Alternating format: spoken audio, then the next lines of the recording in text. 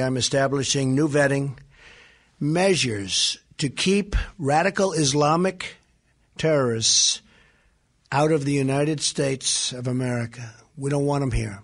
With that, on Friday, President Trump signed an order that will temporarily prevent foreign nationals from 7 Muslim nations from entering the United States. What did the vetting process look like before the ban? We went to the Middle East last fall to see for ourselves, and tonight you will too. On January 18th, a series of earthquakes in central Italy triggered an avalanche. It demolished the Hotel Rigopiano, then buried the ruins under 120,000 tons of snow, rocks, and mountainside. It took 10 hours for rescue crews to arrive at the remote snowed-in resort. No one expected to find survivors.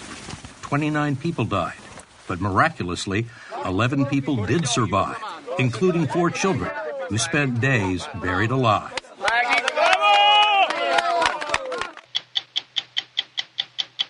Where is the motor in here? Here is the motor is here. It's in here. Yeah. He's talking about this, mini motors fixed inside bicycles, a high-tech stealth form of cheating that many people we spoke with believe have been used in the Tour de France. So if someone came to you and said directly, I want to use your invention to cheat, I'll pay you a lot of money for it, would you sell it to them? If the money is big, why not? We took a test ride to see how well these motors work. Hello. I'm Steve Croft. I'm Leslie Stahl. I'm Bill Whitaker. I'm Scott Pelley. Those stories tonight on 60 Minutes. Welcome to Play It, a new podcast network featuring radio and TV personalities talking business, sports, tech, entertainment, and more. Play it at play.it. Friday, after a whirlwind week, President Donald Trump signed an executive order barring citizens of 7 predominantly Muslim countries from entering the United States for 90 days.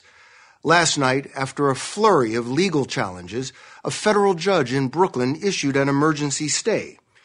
The executive order, which sparked protests around the world, also stops all refugees from entering the U.S. for 120 days.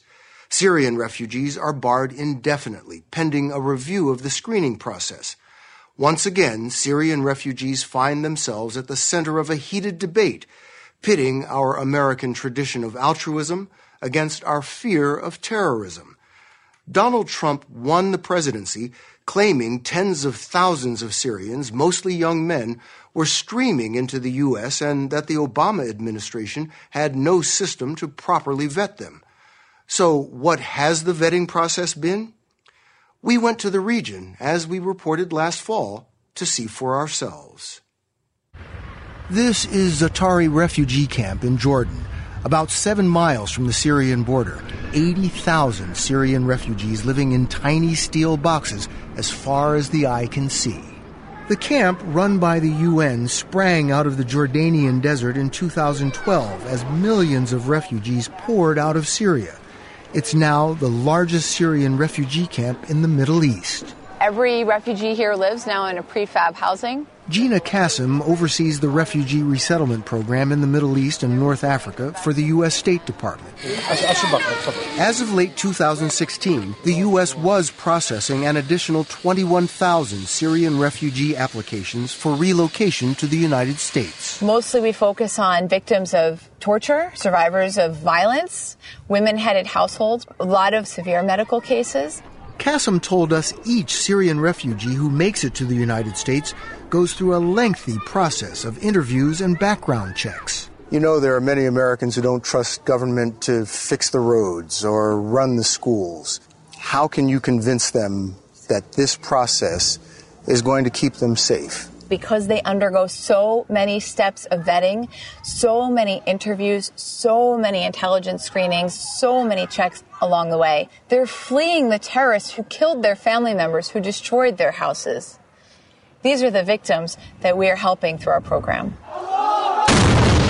The war in Syria has taken the lives of almost 500,000 people, leveled entire cities, and created the largest refugee crisis since the end of World War II. Syria's neighbor Jordan has been overwhelmed with nearly 1.5 million refugees in the camps and in the cities. Any who can make their way here to the capital. For the lucky few, this is where the long road to the U.S. begins. Every day, thousands of Syrian refugees line up here in Amman, Jordan, to register with the UN. Every single refugee is interviewed in detail multiple times by the UN for their vital statistics, where they came from, who they know. Their irises are scanned to establish their identity. And then they wait for the chance the UN might refer them to the United States. Less than 1% have had that chance. For that 1%, the next step has been this State Department resettlement center in Amman for a background check, led by specially trained Department of Homeland Security interrogators.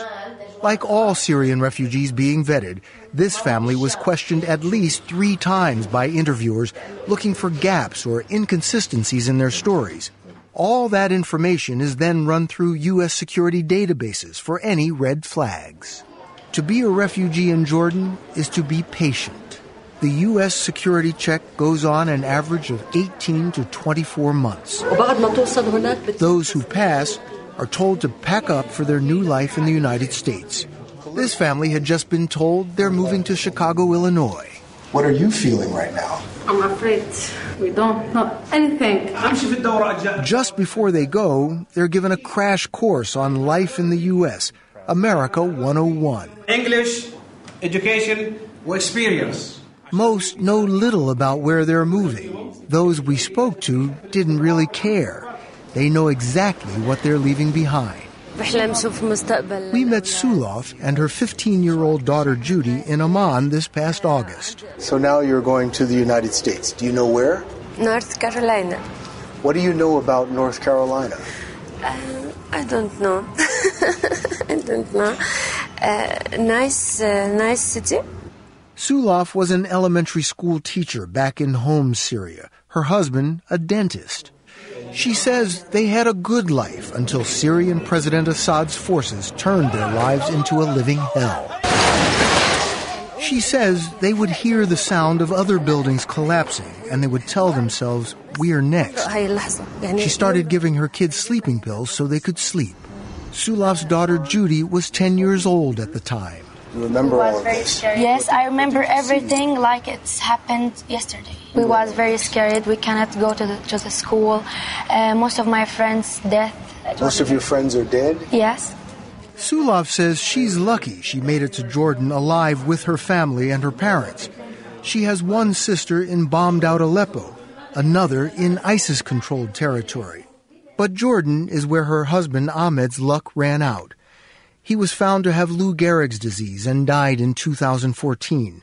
Her youngest son, Malaz, was diagnosed with autism, but the family couldn't find treatment. This past August, Sulof was cleared by Homeland Security to travel to the U.S. It was just in time. She was considering taking her family on the treacherous journey to Europe by boat in order to get Malaz the help he needs. She told us if she tried to cross the ocean to Europe and they made it, they made it. If they died, they died. There's no difference between death and life in this place, she said. She can't work, she can't educate her children, she has no opportunity. So a new life in America is your only hope? Yeah. So, exactly. We met Ekbal and his wife Iman in their apartment in Jordan this past August as they were preparing to leave for the U.S. Ekbal owned a clothing store in Daraa, Syria, before the war. He says he was arrested and tortured, accused of being a foreign spy by Assad's forces just for watching a protest outside his store. You said that the men who arrested you said, "No one will know what happened to you." You believe that the best possible option is that you die quickly, he said. You felt that it might be better if you were to die. Death is mercy at this point. When Ekbal was released, the family fled Syria. After a nearly 2-year vetting process, they were cleared by U.S. Homeland Security. In September, they moved into this empty apartment in Riverdale, Maryland. They say it's lonely. But Ekbal has figured out the local bus. I want this. And just got a part-time job at the local 7-Eleven. Opening our doors to refugees like Ekbal is a proud part of America's heritage. But just over a year ago, when Paris was attacked by ISIS fighters, killing 130 civilians, many Americans wanted to slam the doors shut. A Syrian passport was found on one of the suicide bombers who had entered Europe with the flood of Syrian refugees. That prompted 31 U.S. governors to call for a complete halt to the Syrian refugee program. Georgia's Republican governor, Nathan Deal, went further and signed an executive order denying state services to Syrian refugees. It turned out that bomber wasn't Syrian after all. He was part of a sophisticated ISIS plot to get radicals into Europe. But it cast a shadow of suspicion over all Syrian refugees. Mohammed, his wife Ibtisam, and son Hassan were among the first Syrian refugees to arrive in the U.S. They settled in Georgia just weeks after the attacks in Paris. At first I was worried, he said, but I told myself there's no way I would be mistreated in this country, because this is a country of laws. Mohammed and his family were sponsored by the Johnson Ferry Baptist Church in deep Republican Marietta, Georgia, just outside Atlanta. In Romans chapter 13, it's very clear that with Governor Deal banning services, the church stepped in to support the family. Senior pastor Bryant Wright, a former president of the Southern Baptist Convention, the concern is obviously over illegal immigrants, found himself in a political firestorm at odds with the governor, a man he voted for. Well, see, our calling, Bill, is far higher to follow Christ and do what Christ teaches us to do than whether there's an R or D behind your name. And that's what we've got to live by far more than what people are hearing on talk radio or on the news or from political candidates. Wright wrote a letter to Governor Deal asking him to reconsider his position. Did he respond? No, he didn't respond. Governor Deal didn't respond to 60 Minutes either. Last December, he was forced to withdraw his ban when Georgia's Attorney General found it to be illegal. Since then, this Christian church, working with U.S. refugee resettlement agencies, World Relief, and Lutheran Services, has gone on to sponsor 7 more Muslim families from Syria. In July, Mohammed, Ibtisam, and Hassan welcomed their cousin, Norris, and his family of 6. Welcome to your new home. Here in the Atlanta area, volunteers and caseworkers help newcomers from the beginning, getting them settled into new homes. Good. And teaching them to use an ATM. You're cleaning your room. Right. The refugees are given English tutoring and help finding jobs. This past summer, Mohammed was able to pay his bills on his own for the first time. He's working at a catering company owned by a church member. Hassan has started kindergarten, and slowly, they say, they're starting to feel at home here. I feeling this country, my country. My country, yes. Pastor Wright told us he isn't naive about the potential risks of allowing in Syrian refugees. The government has decided 10,000 Syrian refugees are coming. That's not our decision. Isn't it better to reach out and love these folks than to give them the cold shoulder? Which approach do you think might cause a Muslim refugee to be more sympathetic to Islamic terrorism? Which approach? To me, it's a no-brainer. For many members of Congress, faith in the government's ability to properly vet refugees is misguided. When we know that ISIL is already telling us that they are trying to infiltrate the refugee population, don't you think that common sense dictates that we should take a pause and get this right? Can you tell the American people this vetting is safe? I can tell the American people it is probably the most cumbersome, thorough vetting process by which any immigrant comes into the United States.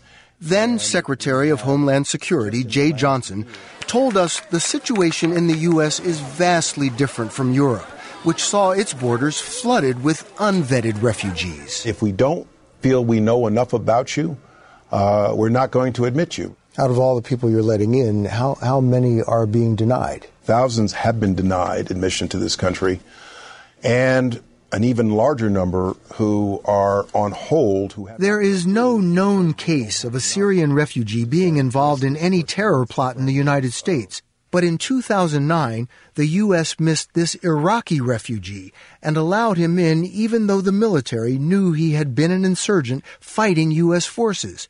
He and another Iraqi refugee were then caught in Kentucky trying to buy a Stinger missile to kill U.S. soldiers in Iraq. How does this guy walk into America?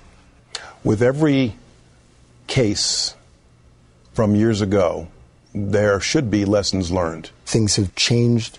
Things have changed considerably since then. We have, on my watch, added social media and other checks, consulting additional databases. We've added those checks in the face of the worldwide refugee crisis that we see right now. Last month, Sulaf and her children flew from Jordan to their new home in Cary, North Carolina. She says it took 18 months of security checks for her to make it here. She's now learning to navigate an American grocery store. Potato inside? Yes. There's one opportunity right now. And is anxious to find a job. Their new life in America isn't easy, but for the first time in a long time, Sulaf says she has hope. On behalf of for me and my kids, I would like thanks for American people and American government for this chance. And thank you very, very, very much. And you are save our children. Since we first broadcast this story, Sulaf found a job in the bakery of a Whole Foods store. And according to the State Department, as of this weekend, the vetting of Syrian refugees has been suspended as a result of President Trump's executive order to review the process. Welcome to Play It, a new podcast network featuring radio and TV personalities talking business, sports, tech, entertainment, and more. Play it at play.it.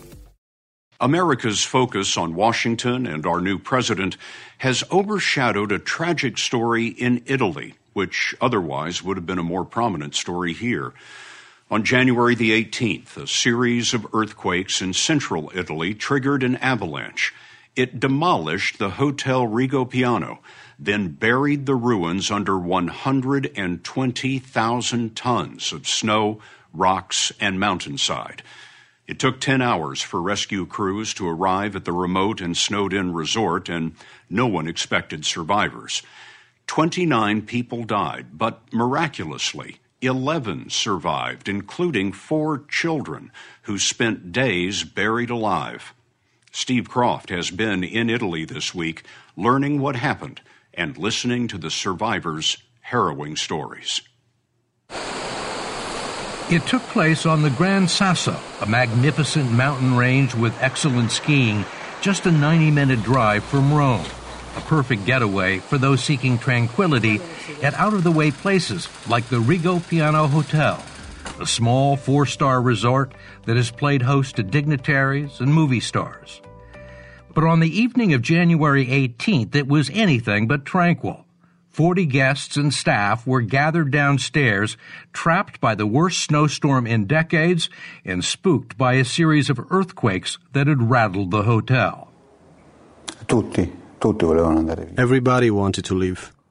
Among the snowed-in guests was Giampiero Perrette, a chef from a nearby town who was there with his wife Adriana and their 2 young children. Sometime after 5 o'clock, he went out to the parking lot to get medicine for his son. You went out to your car? Yes, I went outside to the car, opened the car door, and then behind me I heard this noise of branches breaking and then a big cascade, and I started running away. I saw a tree, and I just stood near that tree. Did the snow hit you at all? I mean, did it bury you? Yes, the snow buried me a bit. Then I got up, and when I turned around, I saw all the cars piled on top of each other, and there was 3-4 meters of snow on top. All the trees were broken and everything. In the hotel?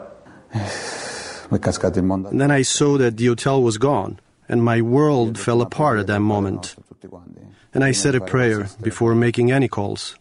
Both witness and messenger, Perrette called emergency numbers, but the cell phone signal was so weak he wasn't sure they understood him. He would eventually run across another survivor, the hotel handyman, and he finally managed to get through to his boss. I said to him, listen, call everybody because my phone isn't working. Call somebody to help us because the hotel's gone. What's going through your mind? My family, my things, everything that mattered was gone. But I didn't want to lose hope. Maybe I could still do something. You made the phone call, and nothing happened for hours and hours. Did you hear anything? Could you hear anything at all up there? No, we didn't hear anything. We screamed, we cried out. We couldn't hear anything. There was total silence. Nothing. The first sign of help came between 3 and 4 a.m. when an Alpine emergency team of 14 men bearing shovels and rescue equipment arrived on skis and snowshoes after a perilous trek through a blinding snowstorm. Paolo DiQuinzio led the patrol. How long did it take you to get there? Quasi 4 ore. It took us nearly 4 hours in the snowstorm. Dangerous? Era molto pericoloso, anche perché very dangerous. Pieces of snow kept falling from the side of the mountain. It was pitch black. DiQuinzio and his men knew the area well and the hotel, but the 4-story structure had all but disappeared. They had trouble finding it, even with GPS. Una volta arrivati sul posto, once we got there, we saw the lights of the 2 survivors in the car. So we knew there were people there.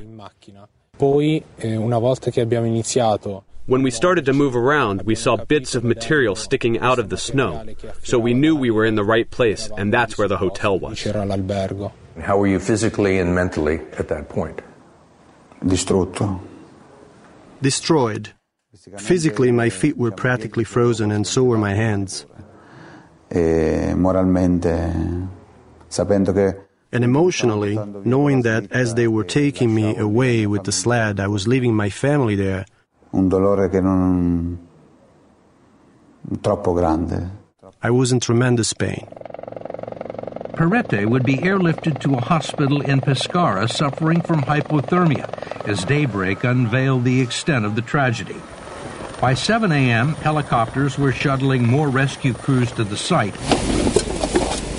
where they delicately began digging with hands and shovels, looking for other survivors. With a mountain cut off from the rest of the countryside and concerns about more avalanches or earthquakes, the government set up a makeshift command center here 17 miles away from the disaster site. It mobilized an emergency force of more than 1,000 hardened professionals and highly skilled volunteers. They were rushed here from all over Italy, mostly organized in well-trained 34-man teams that would work around the clock, alternating 8-hour shifts off and on the mountain. At first, they didn't know where to dig. The force of 120,000 tons of snow and debris slamming into the hotel at 50 miles an hour had crushed the structure and swiveled it off its foundation. They had dogs to smell and all sorts of fancy equipment to listen, tunnelers to dig holes, and snakers to go down in them. 41 hours went by with no signs of life. The rescuers had no way of knowing it, but there were 9 survivors down there on the other side of the snow.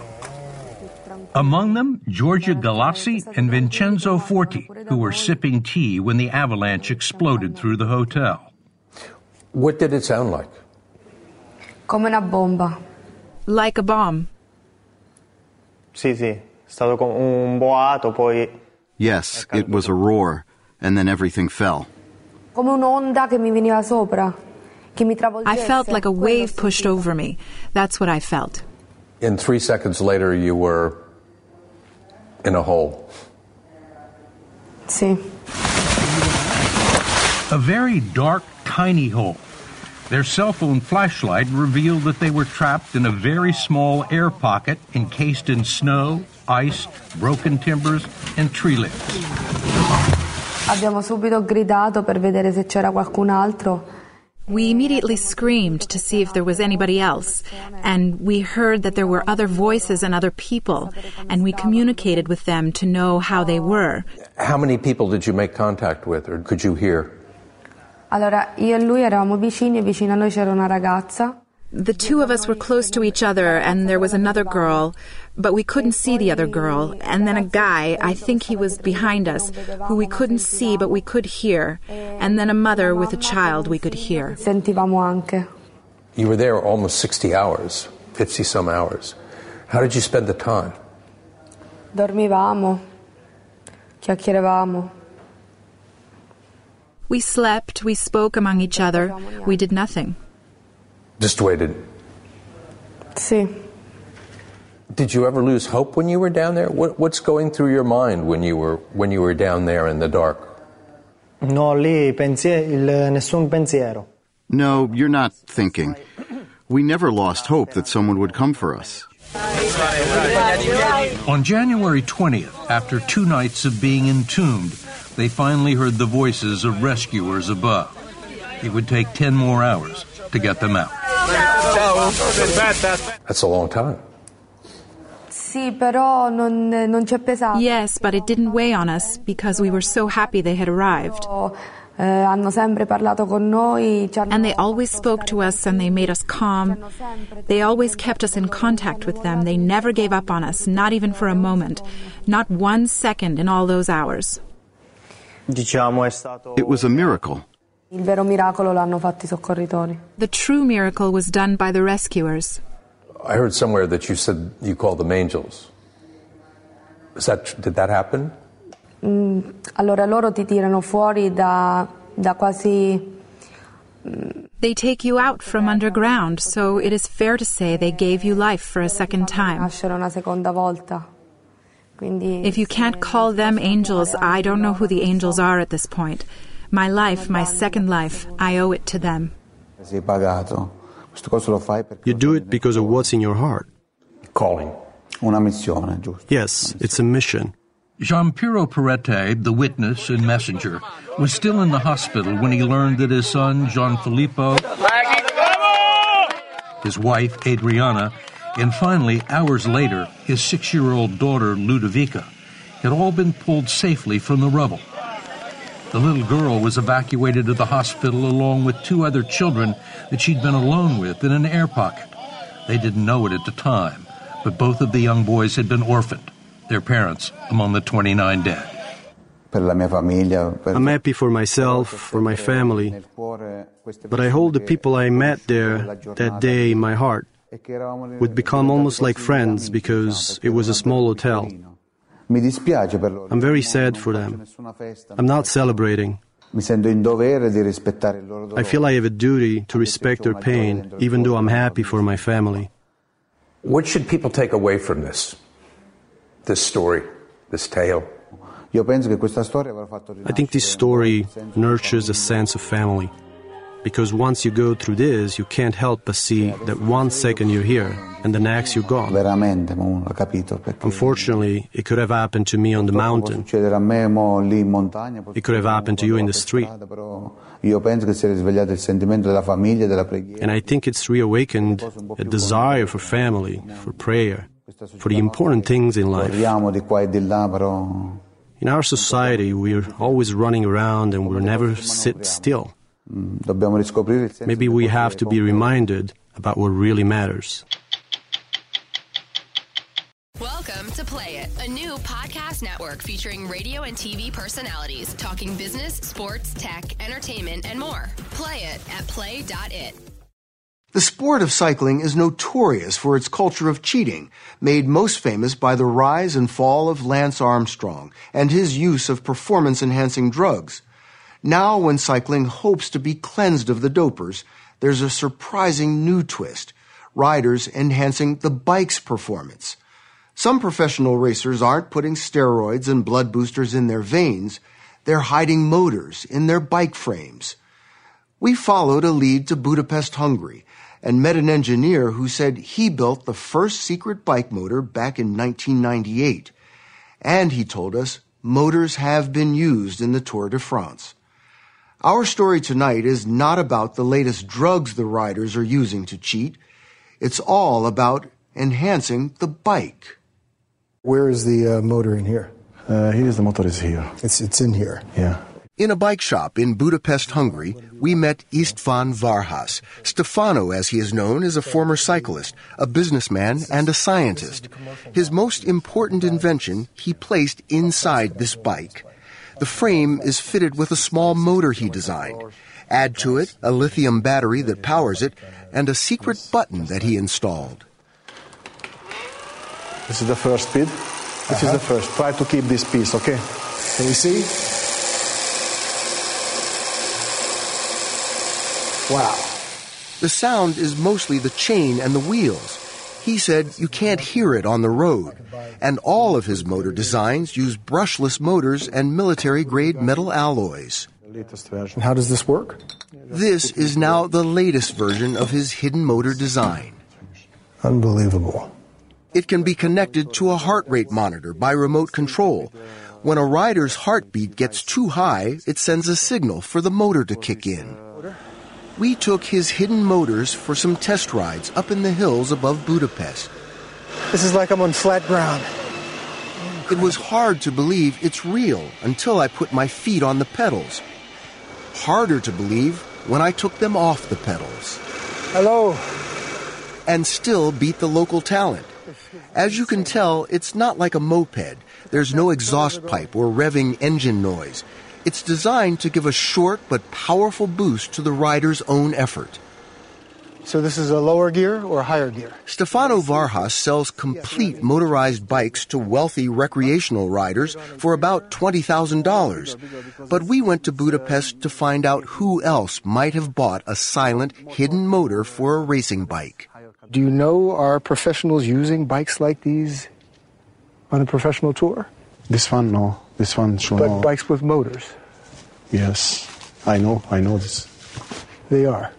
They used, yes. Suspicions of hidden motors are fueled by videos of riders crashing in races. This bike seems to move by itself without the rider. Not what you wanted. And the first time anyone suspected they were looking at a motor was in 2010, when a famed Swiss racer sped ahead of the pack at unnatural speeds.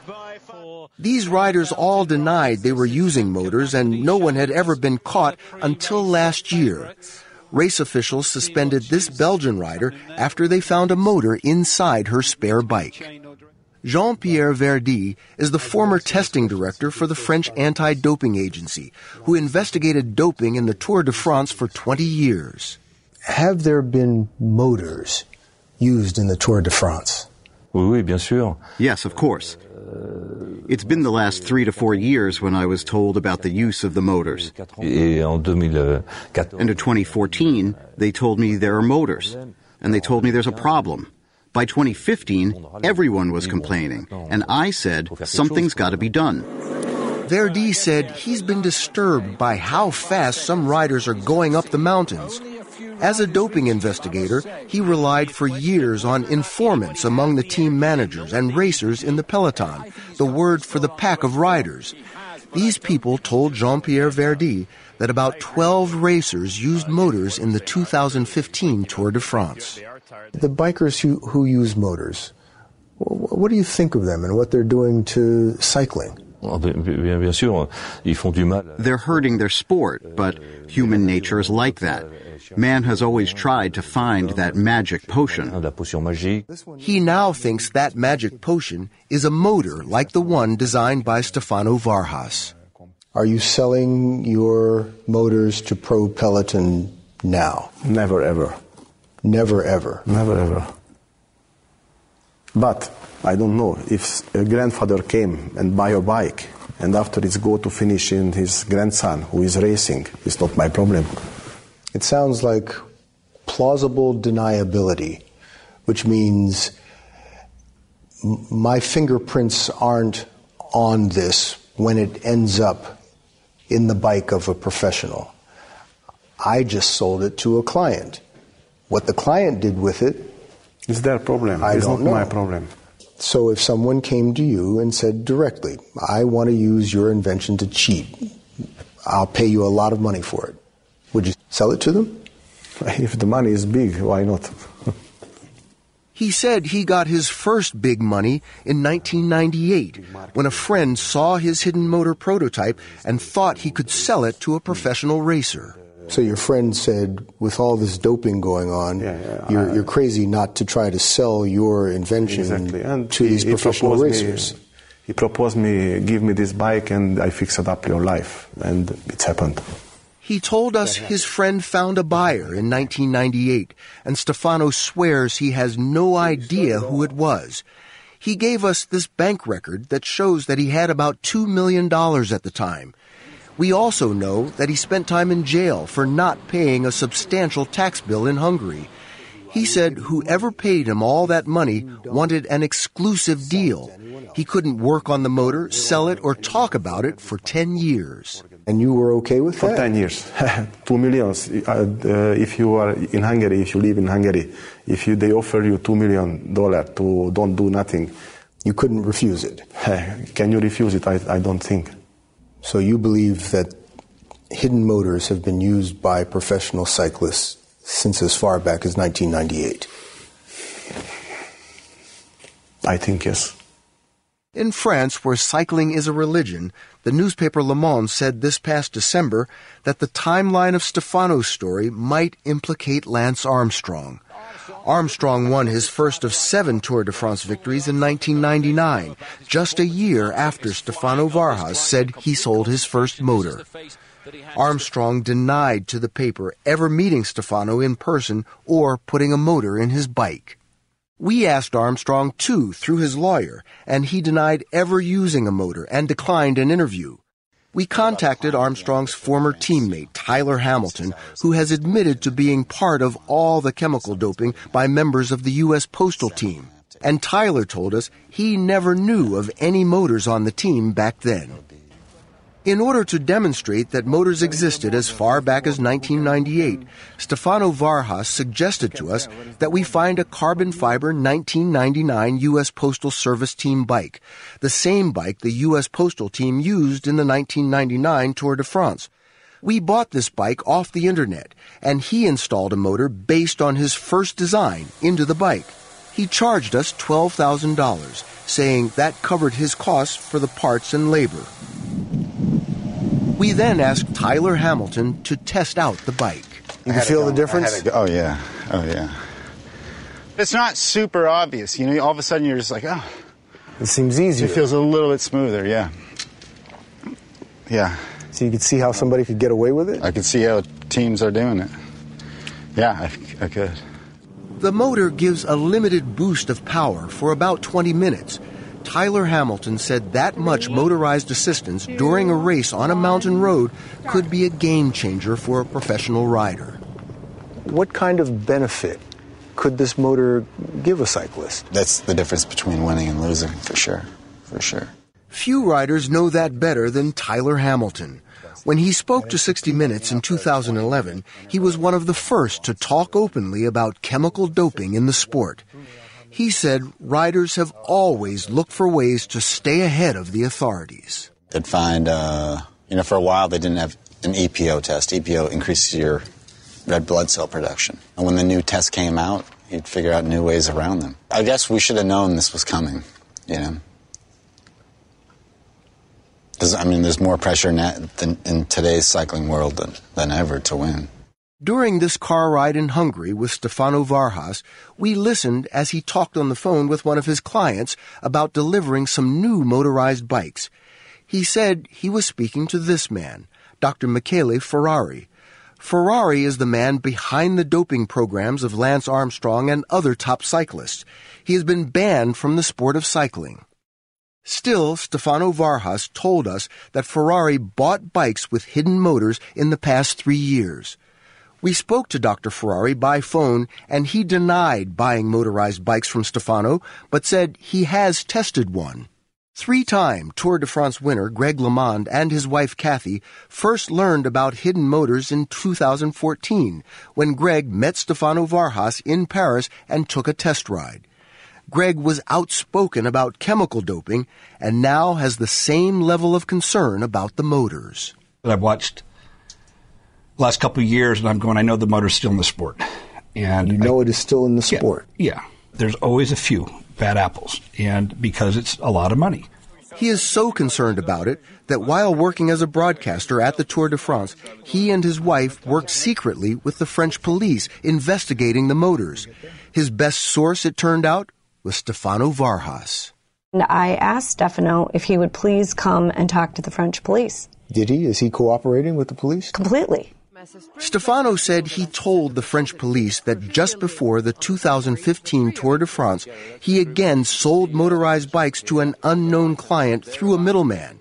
He said he was directed to deliver the bikes to a locked storage room in the town of Beaulieu-sur-Mer, France. Stefano Vargas told us that in addition to the motors in the bike frames, he's designed a motor that can be hidden inside the hub of the back wheel, seen here in a video he gave us. Stefano had said, weigh the wheels, you'll find the wheels. The wheels are in the peloton. According to Vargas, the enhanced wheels weigh about 800 grams, or 1.7 pounds more than normal wheels. You could detect it by weight. Yeah, cycling weight is everything. Your body, your bike. If your bike weighs a kilo more, you would never race on it. In the 2015 Tour de France, bikes in the peloton were weighed before one of the time trial stages. French authorities told us the British team Sky was the only team with bikes heavier than the rest. Each bike weighed about 800 grams more. A spokesman for Team Sky said that during a time trial stage, bikes might be heavier to allow for better aerodynamic performance. He said the team has never used mechanical assistance and that the bikes were checked and cleared by the sport's governing body. A heavy bike doesn't prove anything on its own, but to Greg LeMond, the weight difference should have set off alarm bells. In this case, sources told us the sport's governing body would not allow French investigators to remove the Team Sky wheels and weigh them separately to determine if the wheels were enhanced. LeMond said not enough is being done by the International Cycling Union to prevent cheating with motors. This is curable. This is fixable. I won't trust it until they figure out how to take the motor out. I won't trust any victories of the Tour de France. I'm Leslie Stahl. We'll be back next week with another edition of 60 Minutes.